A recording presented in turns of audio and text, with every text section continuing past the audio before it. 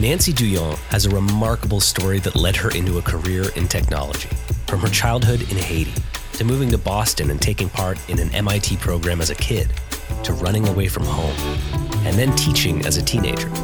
Nancy's unconventional path gives her a unique perspective on how to approach product design for an audience that includes everyone. We chat with Nancy about her initial reluctance to enter a technical field despite her talent, how she thinks about making sure research represents a diverse set of users, and understanding global perspectives in product design. We hope you enjoy this chat with Nancy Douyon, and thanks for listening. As a Design Better listener, we think you'll enjoy Tools and Weapons. It's a podcast hosted by Microsoft's Vice Chair and President, Brad Smith.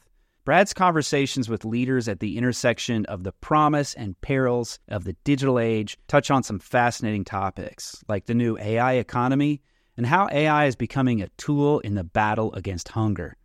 On a recent episode, Brad was taken to Venice, Italy, where he connected with Yves Ubelmannhoff of Iconum. It's a startup that specializes in 3D digitization of endangered cultural heritage sites. During the relative quiet of the pandemic, Yves and his team used drone capture photography and some powerful AI tools to create a full-scale digital twin of Venice, a city threatened by climate change and over-tourism. How cool is that? On Tools and Weapons, Yves tells Brad how he's using this incredible technology to help preserve some of the world's most endangered cultural heritage sites in pristine detail so they can be studied and appreciated for generations to come. To stay current on some of the most innovative people working with AI today, you should subscribe to Tools and Weapons with Brad Smith, wherever finer podcasts are served.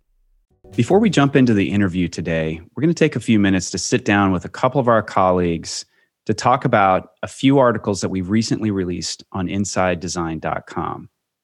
Joining us today, we have Allison Rand, Senior Director of Design Operations, and Mike Davidson, VP of Partnerships and Community, both at Envision. In our conversation with Mike and Allison, we talk about the emerging discipline of ethics in design and how it's starting to play an important role in our industry. And we also talk about the crazy debacle that was the Iowa Democratic caucuses and how design and engineering played a key role in the democratic process. Mike and Allison, welcome to the show. Thank you. My pleasure. So, Allison, you recently wrote this article on our Designer Confidential, How Do I Create a Healthy Team Culture When My Own Boss is Toxic? And unfortunately, I have my own toxic boss here. I was hoping he didn't have to deal with it, but we'll work with that as best we can. So what inspired you to write this article, and how did you think about the way that you wanted to structure it, which I thought was great?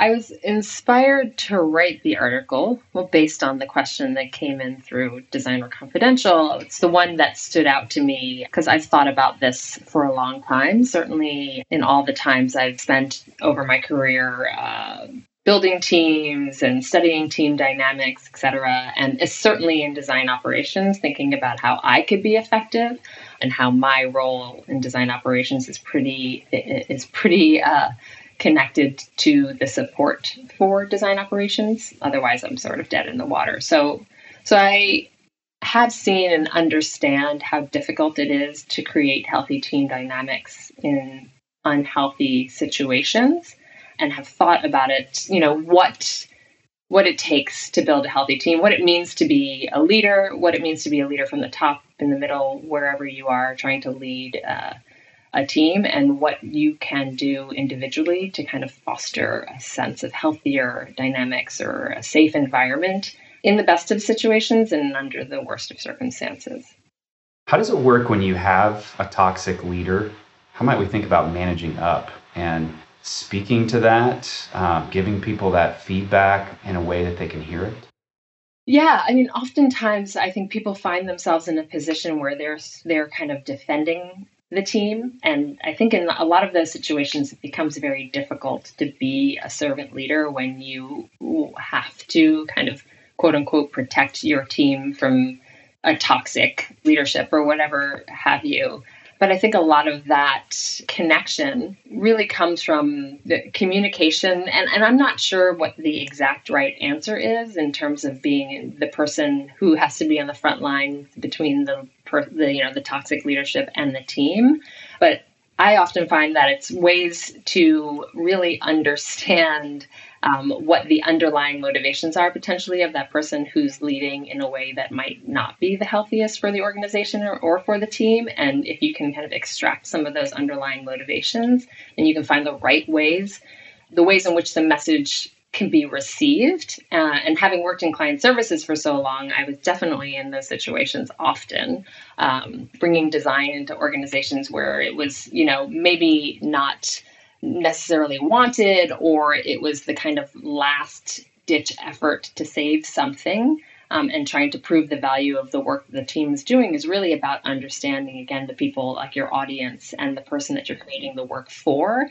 And so trying to work around the personality or whatever it might be that's the disconnect or the friction, and just focus on how to communicate best to those types of people and how to also teach your teams to deliver in these types of circumstances. And so much of it is around framing, I think. I think it's also important to be careful about how we use the word toxic. Like I have heard the word toxic used to describe very minor behaviors. So, hey, my boss is toxic. He or she cuts people off. Like, no, that's not really toxicity. That's a bad habit that you probably shouldn't do in the workplace. Whereas, I've also seen toxic bosses that are truly toxic, that poison everything around them, that are really a drag on the company culture, that do things that are potentially even borderline illegal in the workplace. So we should just be careful about how we throw the word toxic around, because I think there are different resolutions for different levels of toxicity, so to speak. I think if you have a leader in the organization who is truly toxic and everybody sees it, they're probably not long for the organization. Those people tend to not last super long. So in those cases, oftentimes it is a bit of a war of attrition, right? It's like everybody in the company kind of sees like, hey, we're a great company, and somehow this person got in and they don't seem like they're working out. Chances are they might not be here in 3 months. They might not be here in 6 months. So you got to kind of pick your battles and sometimes wait it out with people like that. But I think, the more common situation, I think, is when you have a leader who, is effective in some ways and does have some amount of influence in the organization and is a net positive in some ways, but displays behavior that is less than becoming in what you would like in your leadership. And so, I think in instances like that, the solutions are more along the lines of kind of like what Allison said. Like you gotta figure out kind of like what's going on in this person's head. How are they motivated? Like learning about motivations is really, really important. As designers, we're often motivated by creating beautiful things, by creating useful things, by solving user problems, by getting great user feedback. Like those are our kind of like internal metrics that we are, that we're trained against. And this hypothetical toxic leader may not even be a designer, right? They may be a head of product. They may be a head of engineering. They may be a CEO, God forbid.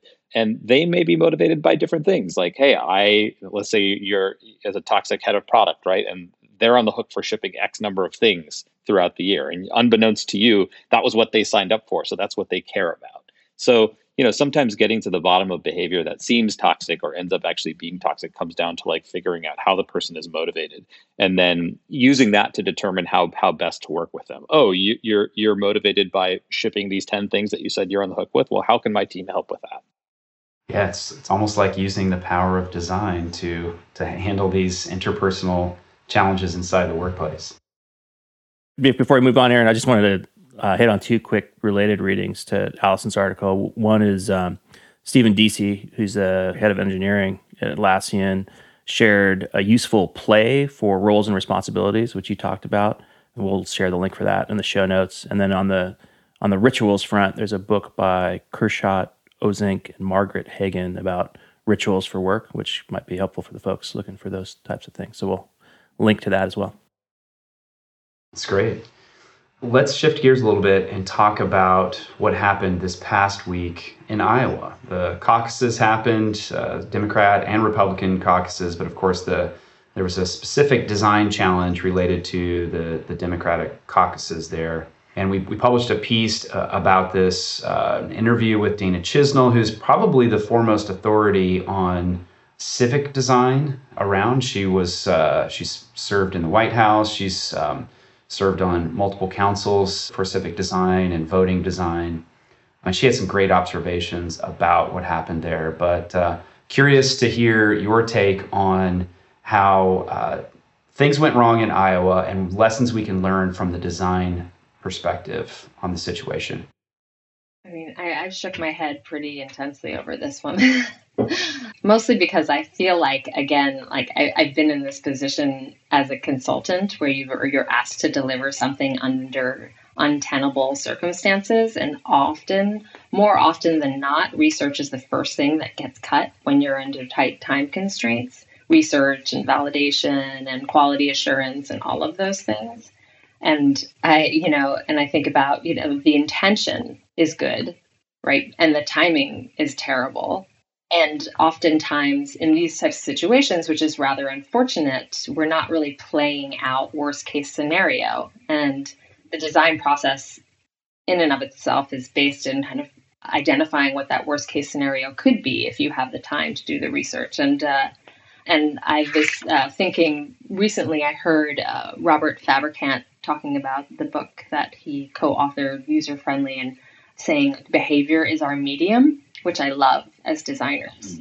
And so if we're approaching these types of things that have such an intense impact, and we're not thinking about the behaviors of the people who are going to be using them or around any of it, and not even thinking about like basic things like maybe something's not going to work in a middle school gymnasium, then we're not thinking about, well, first of all, we're not thinking about design at scale, obviously, and we're not thinking about just the broader impact of our responsibility when we're designing products. This one has so many interesting angles to dive into. I mean, the one I start with is, how many months did the team work on this? 2. How many months since the last caucus? Like shocking. 48, right? There's been 48 months since the last caucus, and the team waited until not the team, but the Democratic Party in Iowa waited until the last 2 months to address this, which is that's pretty much all you need to know that something was probably going to go wrong. I think the other thing that I've been thinking about with regard to this particular case is, the problem that they were trying to solve appears to be getting results in quicker, right? So they could report the winner more quickly. And, you think about that and you're like, okay, well, that doesn't sound like too bad of an objective. Like, it would be nice to know who the winner of the Iowa caucus is, like, as soon as possible. But then you think about it and you're like, you know what? What if we didn't know until the next day? Like, is that so bad? Like if the world would keep spinning, it's like, even if it slowed down, which it ended up doing, right? Like, if we found out 4, 5, 6 days later who won the caucus, like, is it that big of a deal? Probably not, right? And so I think in the name of improving this one metric, which was essentially speed to reporting, they ended up adopting this technology that was not well tested, not well designed, not well deployed. And here's where we are. And to Allison's point, the thing that gets cut first, even in expensive projects with long runways, is research and testing. And it's just a reminder that you are not the only person that's going to be using your product. Like, you have to account for how it's being used in the real world. And I think we see there was no one thing that went wrong here. There were not 9 or 10 things that went wrong. And people like to talk about, hey, should Iowa really be first, right? Like, why does Iowa get to vote first every election? Well, you know what? I'm happy Iowa went first, right? Because now every other state can go, hey, do we have our plan together? Like, should we be using this technology that we were planning on using? And I think already Nevada has decided not to use that same app developed by the same company. So maybe it's kind of good to have a single state go, a week before everybody else.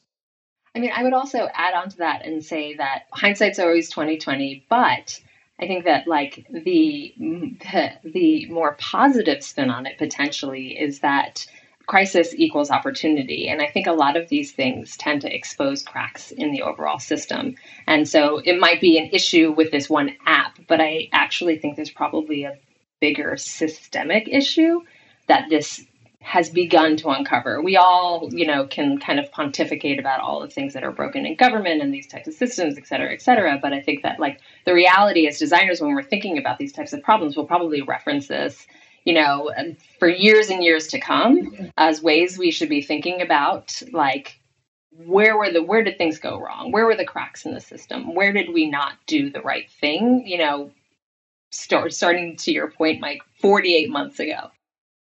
Yeah, I mean, and I think this came out in the article, but I believe none of this technology is used after, multiple, it's not reused. It's used once and then thrown away, right? So you would think what would happen in a situation like this is you'd have kind of one company that was contracted by the national, Democratic Party to build this sort of technology and then deploy it and then improve it for the next election cycle and then improve it for the next election cycle after that. That's the way that you're supposed to develop software. But no, instead we have these kind of onesies, twosies projects that get used once and then thrown away. So, that's certainly a lesson of this in my mind is we have to stop making disposable technology, because the only way to kind of make things hardened and solid is to continuously improve them.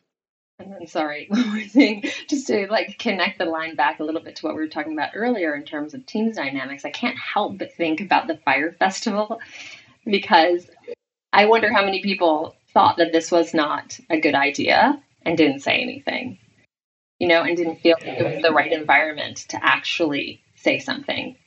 Well, so we do know that did come up. Our former head of security at Twitter, who I worked with while I was there, Bob Lord, is the head of security, I believe, for the DNC, and he amongst others was sounding the alarm bells on this ahead of time, and apparently was not listened to. So there were definitely people, and I mean, I would consider that being a position of power, head of security for the DNC. So there were people that high up, and probably people not quite that high up, also sounding alarm bells. And at a certain point, you have to decide: do I want to listen to people or do I not? And I think the answer is. You gotta listen to people. Yeah, and high stakes projects like this, I can't help but think that in manufacturing, there's the red button, which I think is part of Six Sigma best practices. That if something's going wrong in a manufacturing line, anyone can go over and hit the red button to stop it, so you can address it, fix it as quick as possible, and then get back on track. It seems like a red button situation would probably be good. Not with all projects, but certain really, high value projects like this, where there's a lot of repercussions. So that's a really good point, and I'm really curious. I don't know if this will ever come out, but it would be really, really interesting to know: were people who are actually building this trying to push the red button, right?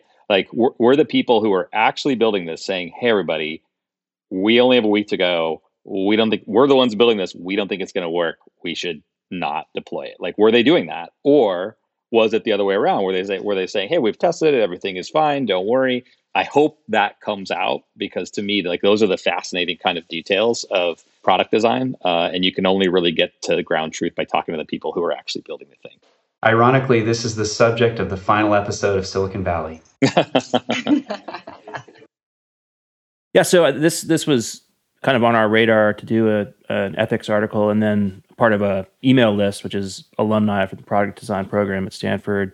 And the founders of Douyon were in the master's program. And so there was a long running debate around Douyon and the founders. And it was really interesting to me because the discussion was very nuanced. I think, a lot of time you get the perspective that, Douyon, bad, creates these products that are addictive to, young people, get people addicted to nicotine. But there were people on the list that were kind of putting up the argument that Douyon had actually helped them move away from cigarettes, and that the founders, although they didn't participate in the discussion, the story is that was their original inspiration, is to help people move away from cigarettes, and that along the way, maybe the intent got a little corrupted potentially. So it was nice to see a forum where people could kind of discuss things openly with some nuance. And then this was tied to around this, recently Instagram removing likes in an effort to maybe decrease some of the social pressure around their platform. So there are a number of kind of interesting trends popping up in the design space around products. So it feels like a kind of rich time to be exploring that. Yeah, I mean, to me, the one of the most interesting things about this particular debate around ethics and design is separating intentions from outcomes. And I think oftentimes we have been content to sort of let people and companies off the hook because we think that they have good intentions, and usually they do, actually, right? Like, for all of the harm that some of these products are having in the world right now, let's just take the largest social network in the world. Like, I don't think the people who are in charge of that network started out like thinking that it was going to be this impactful and would have this effect on the world. It basically started out as a dating site. And I still give the benefit of the doubt to people running large services like that in terms of what their intentions are. But we can't end there. We have to look at the actual effects that these products are having on the world. So it's not enough to say, I am trying to build a product that helps the world, if in fact your product ends up hurting the world. It's kind of like nuclear energy in a way, right? Like, nuclear energy is not a bad thing per se, but it can be used in really, really terrible ways. And if we took the sort of hands-off view of nuclear energy that we take with some of our digital products, we wouldn't be here, right? We would be, if we allowed nuclear energy to get into the hands of every single person in the world, regardless of what their motivations are, or where they, how good or evil they are, so to speak. If everybody in the world had the ability to build a nuclear bomb, none of us would be here.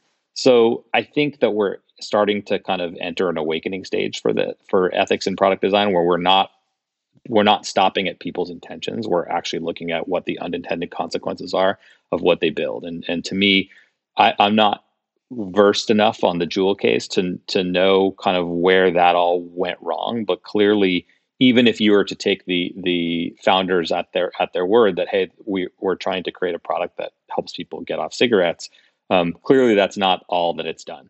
And so as a company, you need to take responsibility for the effect that your products have on the world. And as an industry, we need to keep the heat on. And like, we need to have these conversations so that people realize, like, hey, the world is watching, and it's not enough for us to build a product that we thought was going to be good for the world. We need to actually ensure that it is. Yeah, like what's that saying? Is the road to hell is paved with good intentions. But I think this is definitely not uncommon, right? We've seen this throughout the history of product design in any case. Like, even with product recalls, it's easier to be like, IKEA has a faulty dresser that's like hurting children. You can like just stop selling it, bring it back, whatever, let everybody know in the best way possible. But I think a lot of where things start to go wrong is the scaling around these things. And so from what I understand, the intention of these designers at the D School was to create something that could really solve this smoking problem. And it just, when the business started to grow and they started to get more in bed with like big business, big tobacco, and like, oh, the opportunity is so big, let's just like go for it.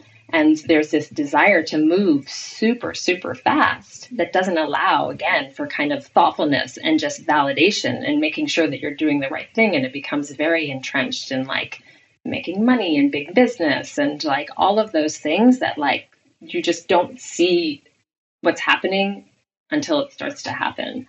And even thinking about like the, facial recognition software and how most like large companies have said, like, we're not gonna release any kind of this. We're not gonna release this out into the world. But there's still companies that are building this stuff. Like, I was reading about it yesterday. This Clearview AI that's been released to all, like, in police departments across the country, and the work that they're doing, that they say that they're doing to try to capture, pedophiles, et cetera. So it's like, oh my God, of course, that's amazing if you could do that. But it becomes such a fast, slippery slope where it's like, well, we just like wanted to do this one little thing, or, well, and then all of a sudden it's been released at this scale that's really hard to dial back.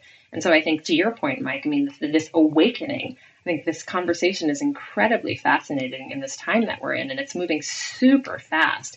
But I think that it's really important for us to allow the spaces again to have these conversations, to consistently be asking ourselves as designers, like, what is our responsibility?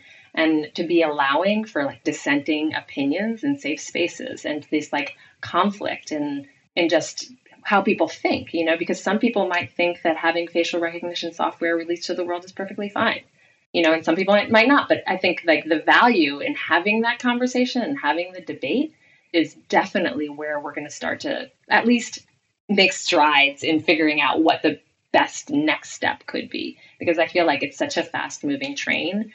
We have to be talking about it constantly. The thing that really frustrates me is the it feels like a lot of designers, a lot of business people feel this sense of certainty, this clarity of we understand the customer, we understand what we're making and how it serves them, and they really don't. So what you were describing, Mike, they have great intentions. I do believe that people generally feel optimistic and positive that they're making something that is useful for the world, for people, and they can make a good business out of it. But I think let's call it what it is, that it is arrogance, that having this sense that I understand how this is going to be received in all these other situations, that is arrogance, that we have to have some humility and some mechanisms to investigate the gap between our intentions and the outcomes. And that's the part that I'm really curious about, to see how design teams develop these follow-up mechanisms, because we're so indexed on shipping very quickly and getting a thing out there and then moving to another iteration, another thing. Yes, there's some research that happens, but a lot of times research is put in to a new thing, not a thing that's out there. And now let's see, a year down the road, how's it affecting people? How's it working in ways that we didn't anticipate? Absolutely. I think we've already gone over a couple of examples here in both of your answers. Allison started out with the IKEA example, and I think that's an example of something where everybody can agree that the outcome is bad, right? If a dresser falls over on somebody, that it's a bad outcome, right? So that it's not really something that anybody's going to debate. Then I think one kind of level over is the facial recognition issue, where you can be developing facial recognition. You can say, hey, I'm doing this to help police find pedophiles, and that part of it is good, and I don't think anybody would argue that part of it is bad. But what else are you enabling, right? What other behaviors are you enabling once that data is out in the world? What other bad things can happen? And then further over from that, I think is kind of the final classification for these sorts of technologies, which is like, we don't even know what good is. So there are technologies that you can create where you show two different people the outcome, and they will look at the same outcome, and one of them will think that's a great outcome, and the other will think this is a terrible outcome. The example I'm thinking of in particular is all of the kind of political disinformation ads that we're seeing across social networks right now. So we're in the run up to the 2020 election, and there are very, very sophisticated campaigns going on right now that essentially target people on social networks based on what their interests are and who they may associate with and who they voted for last time, and all those sorts of psychographic kind of pieces of data. And these ads are very specifically fooling people into believing things that are not true. And so, if you're on one side of the aisle, you may say to yourself, well, the goal is to elect this person. And so as long as this person is elected, that's a good outcome. Like everything else will follow as long as this person is elected. If you're on the other side of the aisle, you say, that is terrible. Like we are fooling people in order to get a certain person elected. And so those, to me, that's like the final frontier is product design, where you can't even get like two people to agree what is good and what is bad. It seems like utopia and dystopia are separated by a knife's edge, and it's this healthy debate that we need, and maybe a red button to to have some deeper conversations about how what we're making impacts the world. Mm-hmm. One other point I want to make about product design and ethics, since we're talking about it, is there's been talk of kind of a code of ethics. Mike Montero put out the idea of having a kind of code of ethics for designers, and that was mentioned a little bit, I think, in the article. And while I don't think that's a bad idea, like in my experience, it's not usually, at least, you know, from what I've seen, it's not usually designers who are standing up in the room wanting to do something unethical. In my experience, oftentimes, in fact, it's the designer or the designer or the researcher raising their hand saying, "Hey, I think this is unethical," right? And so I don't think we're going to get the outcomes we want if we just have designers adhere to a code of ethics. I think you need PMs to adhere to the same code of ethics. I think you need engineers to adhere to the same code of ethics. Executives, like, product design decisions are not made in a vacuum by designers. They're made by the engineering product design team in concert with executive staff and whoever else may be involved. So I love the idea of like designers leading the way with an ethical code, but an ethical code isn't going to help you in your company if the people around you don't abide by it as well. I'm curious, what do you got? If there's any products out there right now that you all feel is addressing ethical design in a really interesting or new way? I think, well, the article mentions a couple, and I was thinking about that as well. I think that there's one fashion company, Reformation, which I like to reference often. They're kind of in the Patagonia school, but they're one of the first in high fashion to actually be thinking much more consciously and ethically about how clothing are produced and everything. And I think that they were one of the only, I'm sure that there's more at this point, but they were definitely the first that were thinking about all of the process from end to end and how the high fashion lines in clothing are produced, and from the types of materials to the people that are making them. And I think that taking the leap to do that in the fashion industry, which has never really been a leader in this type of thinking, there's now like a lot of fast followers, certainly in more fast fashion as well, to bring that conversation to the fore. Is like, how are we thinking about just the clothing that we're wearing and what it actually means, and what does it take to get it on our bodies, and what does it mean when it's not on our bodies, and how long is the life cycle for that? Yep, I think that's a great example. Patagonia is an amazing example of that. I think there are also companies that are starting to look at pricing plans differently. A lot of companies have kind of tiered pricing plans where you pay $5 a month for this amount of usage, and $10 for this amount, and $20 for this amount. Well, there are some companies that are now proactively looking at your usage, and then after 2 or 3 months, they may actually say, "Hey, you don't actually appear like you need this level of plan. You can and probably should downgrade to this level of plan." Like, that shows a level of ethics and thought that it would be antithetical to the way a lot of companies operate.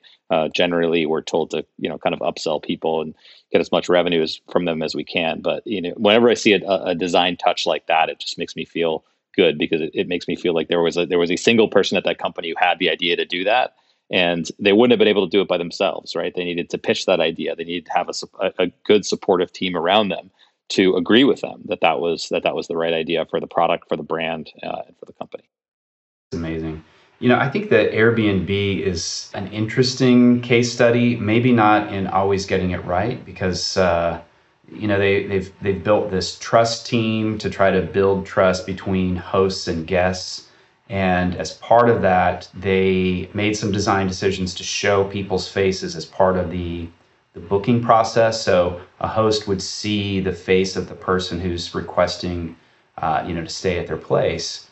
And that had some, it was good intentions, that when we see one another's face, we see a human, and it's like, okay, we're building trust here. So when they show up at your house, you feel like maybe you know them a little bit, you trust them a little bit more. But it actually enabled a lot of racial profiling that was super negative. And I think that, some companies I've seen respond to a crisis, a mistake like that, in a really inappropriate way, where they subvert that, ignore it, downplay it, deploy executives to sort of like talk about how complicated it is. And, we can't really solve this very easily. And in reality, like Brian Chesky said, okay, we totally screwed up here. We can do better. We are going to do better. And then, they started to build teams to address that. They made changes in the product, and they continue to make changes. Not saying it's perfect, but the way that they responded to that mistake, the gap between intention and outcome, I think is worth paying attention to. Absolutely. Agreed. I thought what was interesting in the article was your call out about the Humane Design Guide. which I think aligns to that, and thinking more broadly about things like sense making, group dynamics, social reasoning, rather than just like black and white reasoning. And it's super complex because a lot of things are opinions and a lot of things are, like the Airbnb example or any other example that we've talked about is like the hindsight is 2020. But I think it increasingly proves that we need to be involving many more people in the conversation because of the complexity of thought, right? Of the complexity of sense making, the complexity of group dynamics and social reasoning. Like, these aren't just designers' problems to solve. These are like really broad, gnarly problems that we need to be solving. And I think it relates pretty deeply to like cognitive and behavioral neuroscience and psychology in practice with design thinking. It's just like, I feel like the opportunities of the different thought leadership that needs to be having these conversations is much broader than it's ever been. Absolutely. It's a great place to end it. Allison, Mike, thank you so much for sitting down with us on the Design Better podcast. Support for Design Better comes from Uplift Desk, creators of office furniture designed to help you work better and live healthier. It's been estimated that the average person will spend 1/3 of their life at work. Sobering, huh? That's roughly 90,000 hours at work over your lifetime. Imagine what happens to your body if you're working with bad posture and poor circulation. It can be devastating on your health. That's why Eli and I love Uplift Desk and their ergonomic desks and chairs. Uplift Desk makes solid, well-constructed standing desks that you can customize to match your workspace. And they have a wide variety of incredibly ergonomic chairs. My personal favorite is the Human Scale Freedom Chair. I'm sitting in it right now. For professionals like us, investing in the right tools, especially our desk and chair, is essential. You're going to get free shipping, free returns with free return shipping, and an industry-leading 15-year warranty that covers the complete desk. Eli and I love their products, and we know that you will too. Give it a try. Go to upliftdesk.com and use code DesignBetter5 for 5% off your order. That's UPLIFT desk.com to get 5% off your entire order with promo code DesignBetter5. This show is sponsored by BetterHelp. When we spoke with Seth Godin on Design Better, he said something very interesting. Everyone's got a noise in their head. You, me, your boss, everyone. That noise in our head is self-doubt, confusion, fear, anxiety, all of that. It's part of the human experience, and it can hold us back. Therapy is one of the best ways to work through it all, to quiet the unproductive noise and develop positive mental health. If you're thinking of starting therapy, give BetterHelp a try. It's entirely online and designed to be convenient, flexible, and to work with your schedule. BetterHelp can help you get the support that you need. Visit BetterHelp.com/designbetter today to get 10% off your first month. That's BetterHelp, HELP.com/designbetter. Support for Design Better comes from our friends at CrashPlan. Visit crashplan.com/designbetter for 50% off your first year of CrashPlan. From my daughter's first birthday to my son's first soccer game, if you're like me, you have thousands of precious family photos that only exist in digital form. That's why I've been using CrashPlan for a decade and a half now to back up all my important files. CrashPlan works efficiently in the background while you work, encrypting and sending all your new or changed files up to their secure cloud server every 15 minutes. And they make it simple to restore some or all of your data. And with unlimited version retention, CrashPlan can also be your ultimate rewind button. Businesses of all sizes benefit from CrashPlan's multi-tenant capabilities. Buy as many user licenses as you need and easily manage them all under one account. Go to crashplan.com/designbetter for 50% off your first year of CrashPlan. That's crashplan.com/designbetter, all one word, for 50% off your first year. Back up better with CrashPlan. Now let's transition over to our main guest for this show, Nancy Douyon, tech ethicist. We had a chance to sit down with Nancy at a recent conference in beautiful Sydney, Australia. She has an amazing arc to her career, so without further ado, Nancy Douyon on the Design Better podcast. Nancy, thanks for joining us on the Design Better podcast. We are here in Sydney today for Design Exchange, sitting down by the harbor, lovely setting, and fascinating background that you have. Could you tell us a little bit about your origin story? So you're born in Haiti. Tell us how you got into the world of design. My family's from Haiti, and they came to America to seek opportunity, as many do. And it was really difficult for them because they're farmers off the coast of a beach. So to an extent, some people might think they were already living the life. But growing up in America was super hard and difficult for farmers to adjust to the culture. And then raising children in America as well was just another battle in itself. So here we are living in Haiti as a Haitian community. So, we don't believe in using shower water because that's wasteful. And so everyone had buckets of water that we would share, or we all had gardens in our front yards in Boston, Massachusetts. Mind you guys, this is before green was cool. So this was embarrassing to an extent, watching my parents pluck tomatoes from the front yard in lovely Boston and taking bites. I love it. I'm an avid gardener, so really? I do you carry salt in your pocket like my dad? I don't. I can't say that I'm that prepared. Yeah. But, I started noticing that there was so much confusion between the cultures of how my mother understood things. So I'm pretty intelligent, but the reason I am is because my parents thought they're middle school educated. The bigger the book, the smarter I would be, right? And so they would give me these ginormous books, and they thought the harder the cover, the more intellectual the topic. And so I'm reading these enormous amounts of books at 8 years old and learning things that a child shouldn't learn. And then I'm in school in these really, really tough situations where the schools don't really know how to handle me either. I'm referring to all the adult women as mom. And you can imagine in American culture, they think I'm drugged or something's wrong. And they're telling my mother, you can't tell your daughter that she's, can call us mom. But in Haitian culture, if you're above a certain age, how people will say auntie? In our culture, we call you mom. So if I see somebody above a certain age, I automatically call you as a woman mom. And these teachers just could not understand what was wrong with me. And here I am trying to show respect, and they don't understand the context of it.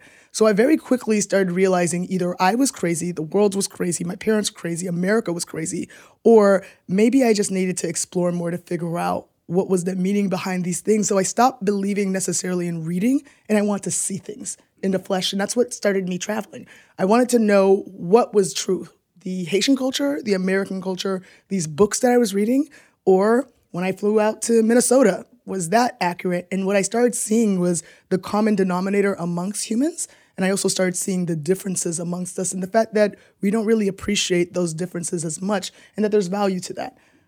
So began my career of design without even realizing I was in design. When I was 11, I got into robotics in a very strange way. And I remember I was placed in front of a computer for the first time, like a real computer. We had computers back then, but my parents didn't really understand why I couldn't just submit my homework by typewriter. So we had garage sale typewriters, and my parents refused to understand how difficult it was that you could not backspace on a typewriter. So hopefully I'm not aging myself too much. There's no Control Z on a typewriter. Right, whiteout was my best friend. But, I'm in this world learning robotics, and I just get in front of this game, Solitaire. You may have seen it. And one of the questions I asked the person who was teaching me is, why is the background green? And the statement that was said to me is that doesn't matter. No one cares about why the background's green. We just play this. And I said, so you have no idea if you're being manipulated in any way? You have no concept? And they're like, well, these questions don't matter. And how do you know they don't matter if you don't know the answer to them? Later on I found out, the green had to do with the fact that the boards are green, and that's what they were trying to emulate, I guess. But I started wondering what were the questions we weren't asking that we didn't want to know, and how could we look at those questions as an opportunity to design something that was more efficient, effective, useful for people versus folks just kind of eating all this information without knowing where it's coming from. And the opposite is true too, whereas designers and engineers feeding people information without fully understanding how they're utilizing that around the world. And that was something I also want to say I noticed. I would go to Haiti, and I remember I thought Haitians invented voice over IP. I was positive of it because they knew how to hack into systems before we did to call us in America. I remember the first time I got a call, I'm like, we have one phone in the community. How did you call me? And they're like, oh, we figured some things out. There's this internet. We went to the internet cafe and we did this and that. And I'm like, oh my God, this is brilliant. If only the rest of the world knew. Of course, eventually, the rest of the world found out. But I really started also appreciating innovation from people who were different and how they were able to take things that were less valuable, or as underrepresented people, they had less tools to make things work for them. And as a result, they were able to build these efficient systems that were much more scalable than we would here in the States, where we have all the resources possible. Constraints can create opportunity, which is a really fundamental principle of design. You hear people talk about the white page or the blank page fear of, I could put anything on this page and it creates paralysis. You're not quite sure what to do.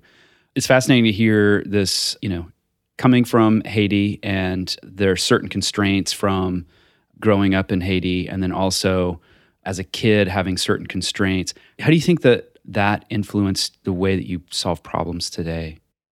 Well, I think what's great about it is it opened up my mind to no limitations for trying to solve problems. I think I understood very early that design was problem solving. And you may have heard this, of course, before. And I have a lot of folks who think it's art, and people talk about that sometimes. But it was super interesting to me that I could look at a stovetop and figure out a better way to design it. Like, why are the buttons on the front of the stove all in one row when they could be placed in the exact design of the stove? You know what I'm talking about? Like where you don't know if you have to turn on the top left or the whatever. And then I started hearing really interesting stories, like we'll stick with the stove example of like Germans going to Panama and giving families stoves and coming back a few years later to find out how they were using it and finding out that people were using them to hold dishes. Just the same thing I do with dishwashers. I've never really used a dishwasher. I just use it to hold my dishes. And when they tried to understand deeper why they weren't using these stovetops, it was because they took away something that was already prevalent with the stoves that they had. They had these round stoves that were centered in the room. They created community. They brought people together. There was so much other meaning and value that was taken away with it when the design became, to an extent, less efficient. And so I wanted to start understanding how we could use design to help design at scale. Because as a Haitian woman, a Black woman, I could not see myself in any of the designs I was working on. I've worked at Google and Intel and Cisco, IBM, and I couldn't see myself in the products that I was working on. And it's really interesting when you're a researcher or an engineer and you're building these products for other people and you have a voice at the table as well, and others do, but how do you tell people that, hey, I think you're only designing for westernized societies? Or do you have specific examples of that? So, for example, Uber had decided, you guys know about Uber, that they wanted to introduce their product to the world, but some considerations they didn't think about was the fact that credit cards, which is the primary function used in Uber, that 3-digit PIN on the back isn't actually available on credit cards around the world. In fact, people don't really use credit cards all over the world like that. And so in South America, they don't have the PIN. There's other ways to pay for things. And so what ended up happening is the product in America, where it's like, oh, right, we have an opportunity that all of us can use it, it became a luxury around the world, because only if you had a credit card would you be able to get on this product. But when the decision was made to introduce cash to the platform, which it is introduced on the platform in places like India, we started seeing it create opportunity for people who didn't have access to transportation in ways that were previously used. We were starting to get a different kind of customer, and that was increasing our profit. It was increasing accessibility. It was increasing versatility with our product, and it became something that made the product a lot more global, if that makes sense. And so I see a lot of these examples when we kind of take ourselves, our own Western perspectives out and say, some people thought that cash would be dangerous if we introduced it in the world. But the question that you ask is, well, have they been using it now? Is it a danger today? Another good example is, if you mind, I'll tell a story. I was in India and I was asking permission if I could wear a sari, and because I thought they were so beautiful. And a friend of mine said, oh, it's absolutely fine. I went to the store and have a language difference with the gentleman in the store. He's showing me these materials that I think could be better looking. So I repeat Beyonce over and over again, hoping he'll understand that means I need something prettier. He didn't know who Beyonce was, but he got the gist. So we There's a place in the world where people don't know who Beyonce is. Can you believe it? I can't believe it. I cannot believe that. And so here in 2 days, I got this beautiful sari made, and I'm in the streets shopping in sort of like a farmer's market. I mean, outside buying fruit, and everyone is staring at me because I know I look absolutely gorgeous, right? And a friend runs up to me and says, "Oh my God, what are you doing?" And I said, "Clearly, I'm attractively buying fruit." And she says, "You're wearing a wedding dress." I had no idea that the color red and gold in India represented celebratory weddings and things like that. And so people just thought I was a bride that got hungry and ran away or something. But the thing is, here I am in school, studying human factors engineering, and they're saying red keeps you alert. And that's why we have our casinos with red colors. And we pump oxygen into the spaces so that people can stay there longer. We place no clocks on the walls. The most addictive machines are here and there. And I'm thinking to myself, well, if red impacts people in the States one way, are you sure it impacts people around the world the same way? If white is a color for funerals in India and red is a color for wedding? And so I was super curious about these questions. So I actually started in engineering, ended up moving quickly into research to try to get these questions answered, which makes sense. I was this curious kid. I always wanted questions answered, so I found the perfect world for me. There's a quote we found, and I'll just paraphrase it, but it said that you went to the Google search engine, you typed in all your passions, sociology, psychology, computer science, engineering, love, forgiveness, and that 2 fields popped up, human factors engineering, which you just mentioned, and human-computer interaction. Maybe you could talk a little bit about that part of the story, what led you in that. So I noticed you stated at the end the love and forgiveness aspect that I put in there. Well, when I was in undergrad, I had a lot of roles. I worked at Harvard, working in what is now called cybersecurity.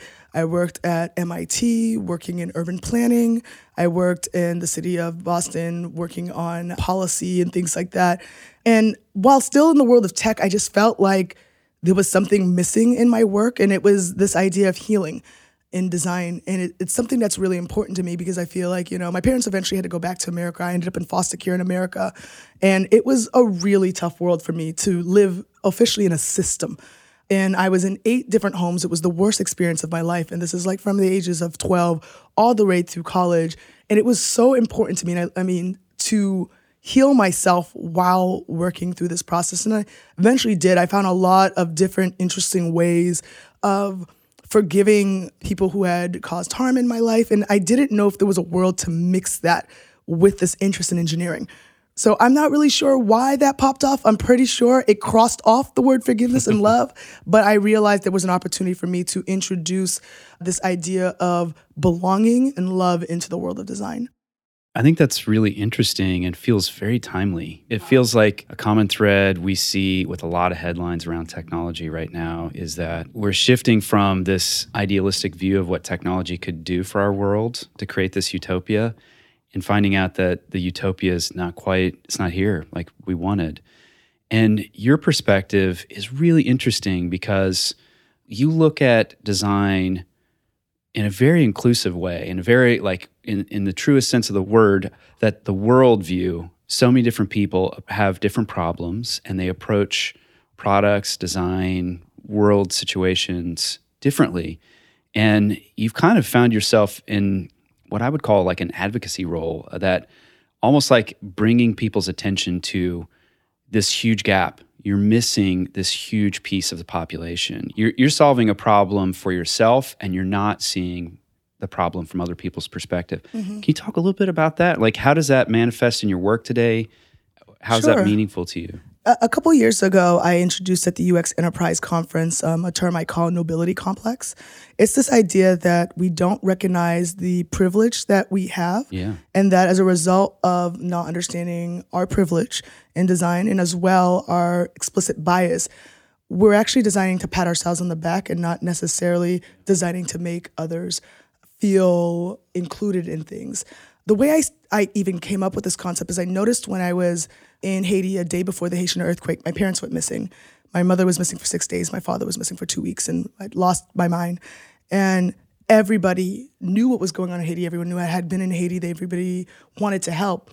And so I'm getting so many calls from people saying, hey, let me send clothes out there. I want to help in some way. Don't worry. I'm going to take care of this in some way. We'll figure out some way to bring good in Haiti. And I just kept hearing over and over again people saying, where can I send my clothes? Where can I send clothes to bring to Haiti? And one day I snapped and I said, guys, there are no homes. There's floods. Where are we going to put these clothes that you're sending? And I realized in that moment that people didn't take the time to ask me what I need. No, people didn't take the time to co-design with me to figure out what I needed solutions for. What I actually needed help with when I spoke to this particular friend is we needed to build wells in Haiti, right? Because we had, cholera and unclean water, and we need to find a way to get that in. And that was, I think University of Michigan at the time that I was at working on my PhD, a few of my friends got together and raised, I want to say, a little over $2,000, and we built multiple wells across Haiti. But it was that snapping moment that made me realize that we spend a lot of time, just in general, in our societies, not turning our assumptions into questions. We're so quick to help, but it's not coming from a bad place. Yeah. And I want to make sure people understand that I'm not trying to beat up on the fact that we have this privilege in the world. I know the word privilege is a really scary word right now, but even I have privilege, right? In the position I am, working at these companies that have the opportunity to scale. So it's important with my privilege that I speak up. And it's important that if somebody is saying things to you that you feel is more sumptuous, that we try to get them to really take a look at what question they're not answering. So it kind of comes back to this idea of how can we make sure that we're building more inclusively? And this means even as a white male, you can be part of designing more inclusively by thinking a little bit more openly about your privilege in these differences in society and having these uncomfortable, hard conversations. So your story about Haiti and the clothes reminded me, we helped out with a class where we interviewed a bunch of the survivors of the Paradise Fires. And big organizations like the Red Cross were sending people things like shovels, and their house was obviously just completely gone. Well, how does a shovel help me in this situation? And no matter that the intent was really good, but there was just this big disconnect between what the people needed and what was sent to them. So I'm curious if you have any other areas of focus where you see that mismatch right now in tech in your own work, or places where you could see this, design being applied that way. Well, I mean, the truth of the matter is I think every company I've ever worked with has had that mismatch in some way or another. Part of it is because, when you think about it, who are we hiring? I've always been, for the most part, the only Black woman in a group. And so it wasn't surprising to me when Google launched their first watch, you guys remember those digital things, that none of them could fit on the wrist of women, or the fact that they were all Black, which is, sometimes a color that's associated when you think about men. In fact, if you interview men and women about the color preferences they have, males will tend to pick between a few colors, like 3 colors, and women will choose between a lot more colors. And so you can even see in the design world, I find a design in tech is very masculine without consideration of like, hey, throw a little rose gold on there and you've just increased opportunity for others. Think about what we're teaching people with design. How often do you see baby changing stations in men's rooms? Very rarely. Very rarely. And so what are you saying? Men aren't alone with their children, right? And but here's the opportunity here. Now you have this conversation about all gender bathrooms and transgender bathrooms, and that's creating more versatility and accessibility for men, right? And saying that, you have more opportunity to change the narrative of what you can do as well. That's what I mean with the colors and things like that. I think we do limit ourselves sometimes with our stereotypes that we're completely unaware of. And I'll give you an example where this went well when we were designing what we thought was for just an underrepresented community, and how it actually created opportunity for everyone, apart from just this like all gender bathroom. So I'll use Uber again as an example. At Uber, they decided to create a technology for drivers who are hard of hearing so that they could be added onto the platform. So now deaf drivers can pick up passengers and the screen flashes for you to pick up someone. And what was interesting about bringing that to the platform is originally it was thought that that would, be a great thing for just folks who are hard of hearing. But some of you may have experienced drivers who may have had a sign you see that it says the driver might be deaf, but they seem to be speaking just fine. We noticed that people were using the feature who were immigrants to help them with the barrier of language so that they would not be, scored unjustly or things like that. We even noticed people turning on the feature who just didn't want to talk to anybody. So there you go, opportunity for everyone, But things like, I don't know if you know, autocomplete was first created as an accessibility project And now it's something that we all have the pleasure of using. Google Voice was created first as an accessibility project, and now it's something that we all have the opportunity of enjoying. So in thinking about the underrepresented people in our technology, you're also increasing opportunity for yourself. Sure. I want to talk a little bit. You mentioned hiring. Hiring is hard, very difficult to do. You said something, you said, I truly believe this. If you want to hire somebody, look at their story. Why do you look at a person's story when you're hiring? What does that tell you? This is a bit personal for me because, I spent my entire life trying to chase what I believe would get white people to hire me, right? So I went to the MITs, the University of Michigan, the Harvards. I only would try to work for these top organizations. And it makes me really sad to think that people think the only opportunity is to just kind of chase validation to these larger corporations. Mm-hmm. When growing up, I was very fortunate. I said I started off in robotics, but very fortunate that at 12, I was taken under wing by a professor at MIT, Mitchell Resnick, who from the Media Lab designed a program called Computer Clubhouse. And there were children there, from 8 to 18 who were much more talented than me, way more talented, who should be probably in better positions than me. But unfortunately, because of their circumstances, they didn't get to where I am. I had to work 4 jobs my first year of college to pay off school. Some people just don't have that ability or capacity to do that. I was alone. My parents weren't here. So my entire focus was on myself, but some folks have to take care of their entire families. Some folks have children along the way in their journey and have to catch up. So how do you know that somebody, if given the chance, would be the right fit to learn and do great things in this role? Because I know tons of people who'd be great fits, but they don't fit the typical archetype of what we're looking for in tech. That's why I say focus on kind of the story, because I feel like in the story, you'll get to hear more deeply what their differences can help you with. Yeah. I think that the example of me seeing design very early as a way to really share stories to help people see things differently. I became a storyteller as an engineer. And I think that's an important tool to have. So why not hire storytellers? Or when I was helping Uber hire teams, I built with the team a program called a Global Scalable Research Platform. And we were hiring people in India and Brazil and Mexico, but we couldn't find UX, right, in these places per se. So we started interviewing journalists. We interviewed TV producers, people who knew how to share the perspective of empathizing with someone else, and thought that that would be a better fit to introduce them and train them in UX versus just trying to find somebody maybe in America and sending them to India to bring their American perspective to UX in India. This is fascinating, looking for adjacencies, skills. Can you share with us a story, maybe without names, but someone that you've interviewed where you saw the soft skills or the foundation upon which the company could build through their background, their origin story? Sure.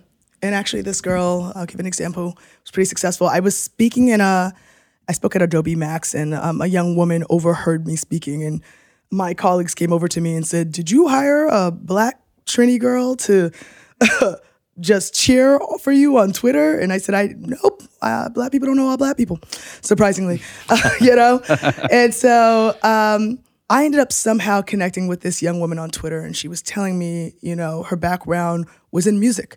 And she said she really wanted to get into design, and she had been following me for some time, but had no idea how to get into the world of design. And I was asking her about her skill sets, and while she was telling me her skills, I thought she was already a designer. I really was sure of it because a lot of her skills were of empathy, of wanting to hear other people's perspective, of taking herself out of the way, just really made sense to me. She just didn't have the language. Even something like doing a contextual inquiry, she knew she's done those before, but she just didn't have the language for it. So I created a document called on Medium. It's called the UX cheat sheets. Cheat sheets, I have 3 of them. And the idea is that you can read these documents and see where you fall in as far as, are you more of a coder? Are you more of an artist? And what do I need to learn? What words do I need to learn to show that I have this skill set? So what I asked her to do was take a look at this list I came up with and try to self-teach yourself some of these skills and try to apply them to work that you've already have done, or create new projects so that you could at least have a portfolio. So here's the gap, right? She has no portfolio. She needs a portfolio to get into the field. She doesn't have the right language. She doesn't really know the methodologies, but she, I believe, has had those skills. She just doesn't know the language. So what she did is go back, build out a portfolio. I said, 3 to 5 things, and just see if these words plug in somewhere. And within a matter of like a few weeks, she comes up with this magnificent portfolio. And I was blown to pieces. I sent it to everyone. And now she is doing amazingly. She is a UX designer. She's working for Douyon right now. And before that, worked with a few other companies. But she came from the music world. And just because she had enough of the skills already, she just needed that language. She was able to position herself in this world of designing for empathy. And it's amazing that she's at a corporation that was able to see that despite her educational background. It's a great story. Tied to what you were just talking about, we dug up another quote from you that said you had this great technical ability, but you're too scared to pursue a computer science degree, and you believed it was a man's job despite the fact that you were already doing it. Could you tell us a little bit about maybe what unlocked would help you change your perspective about that and become successful in your field? When I started learning computer science, I was 12 years old. And these are from my advisors and mentors at MIT. And many of them were women. And I now know that, back in like the 70s and 80s, women were like basically 50% of computer science field. It was kind of considered secretarial work. So they were pigeoned into that world. And then somebody changed the narrative and it became a man's world, which was interesting. And so when I got to school, I didn't feel like it was a world that I could be in because there seemed, again, to be this archetype to it.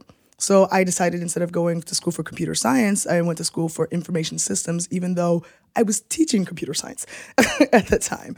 Luckily, I got to do sociology and all these other interesting things. So I ended up getting a degree in sociology. I got a degree in information systems. And I remember I finally started taking a computer science class, and I thought I was cheating. I really thought, because, they make you go through the tutorial, and I didn't need a tutorial to do the assignment. And so I completed the assignment and thought I had done something wrong because I had figured out how to do it without using this kind of book. But I think what ended up happening as I kept growing into it is that I figured that you don't necessarily have to learn in the same way others do, and that you can be self-taught. And I'm very, very big on that. I feel like a lot of what I've learned was because of, not in school, but really what I've learned from actual practice, which I got to do really, really early on. And so when I started seeing that I had almost like a differentiator, a creative way to see it, and I've always stood out in the room. Somebody once told me when I was trying to be a tech bro, which I'm not very good at, that they couldn't understand why I was trying to fit in because they felt like tech bros were so strange that if I was just myself, I'd fit in just perfectly fine, just be strange. And I think that's what clicked for me, was like, you know what? I already have the ability. Why does the look have to match?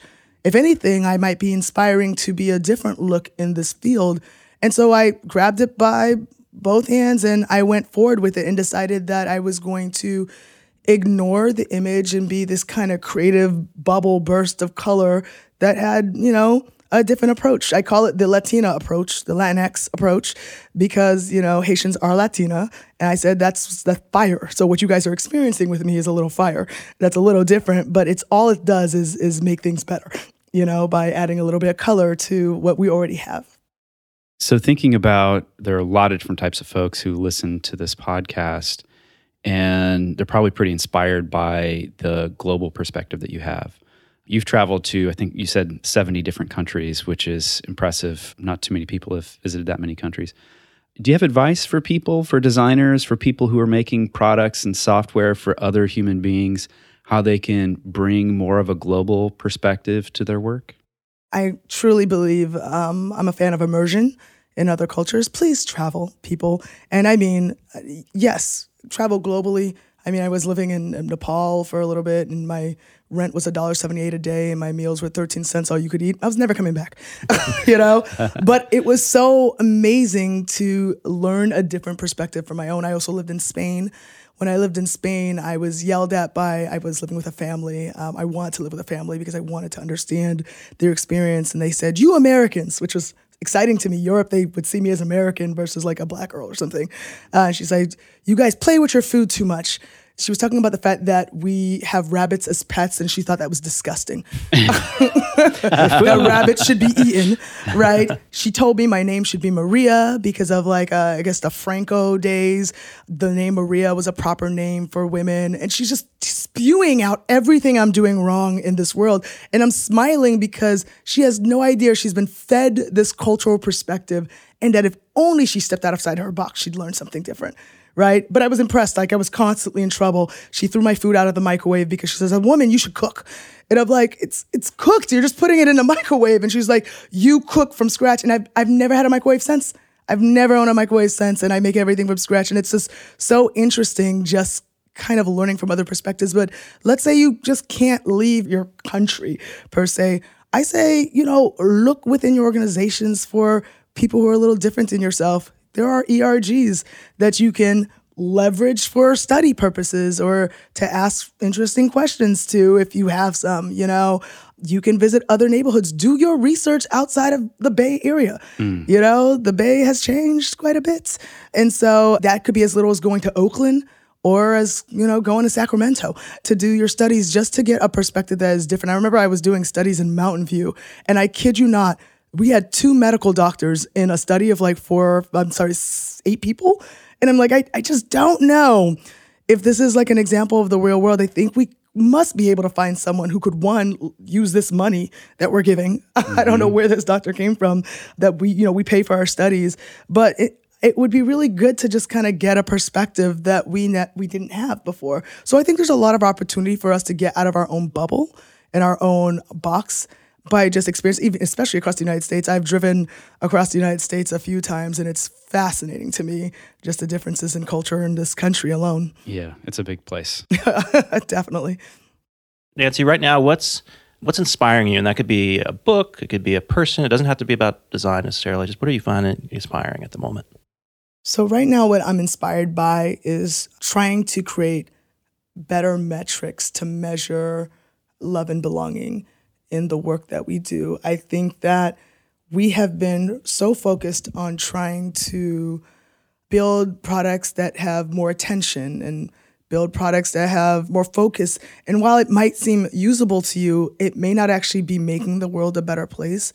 So I want to try to figure out how to talk a little bit more about consciously designing. And I'm hoping with the book that I'm writing, I can share some of these experiences that I've had all over the world, these interesting stories of my life and others to really help, hopefully inspire people to see kind of like I've seen these just differences in human beings and the beauty in them and the fact that we each have a role in trying to make this world a better place. And so as I look at the fact that I've been fortunate to work in something I call personally the 3 S's for myself. The things that make me passionate are scale, systematic change, and social impact.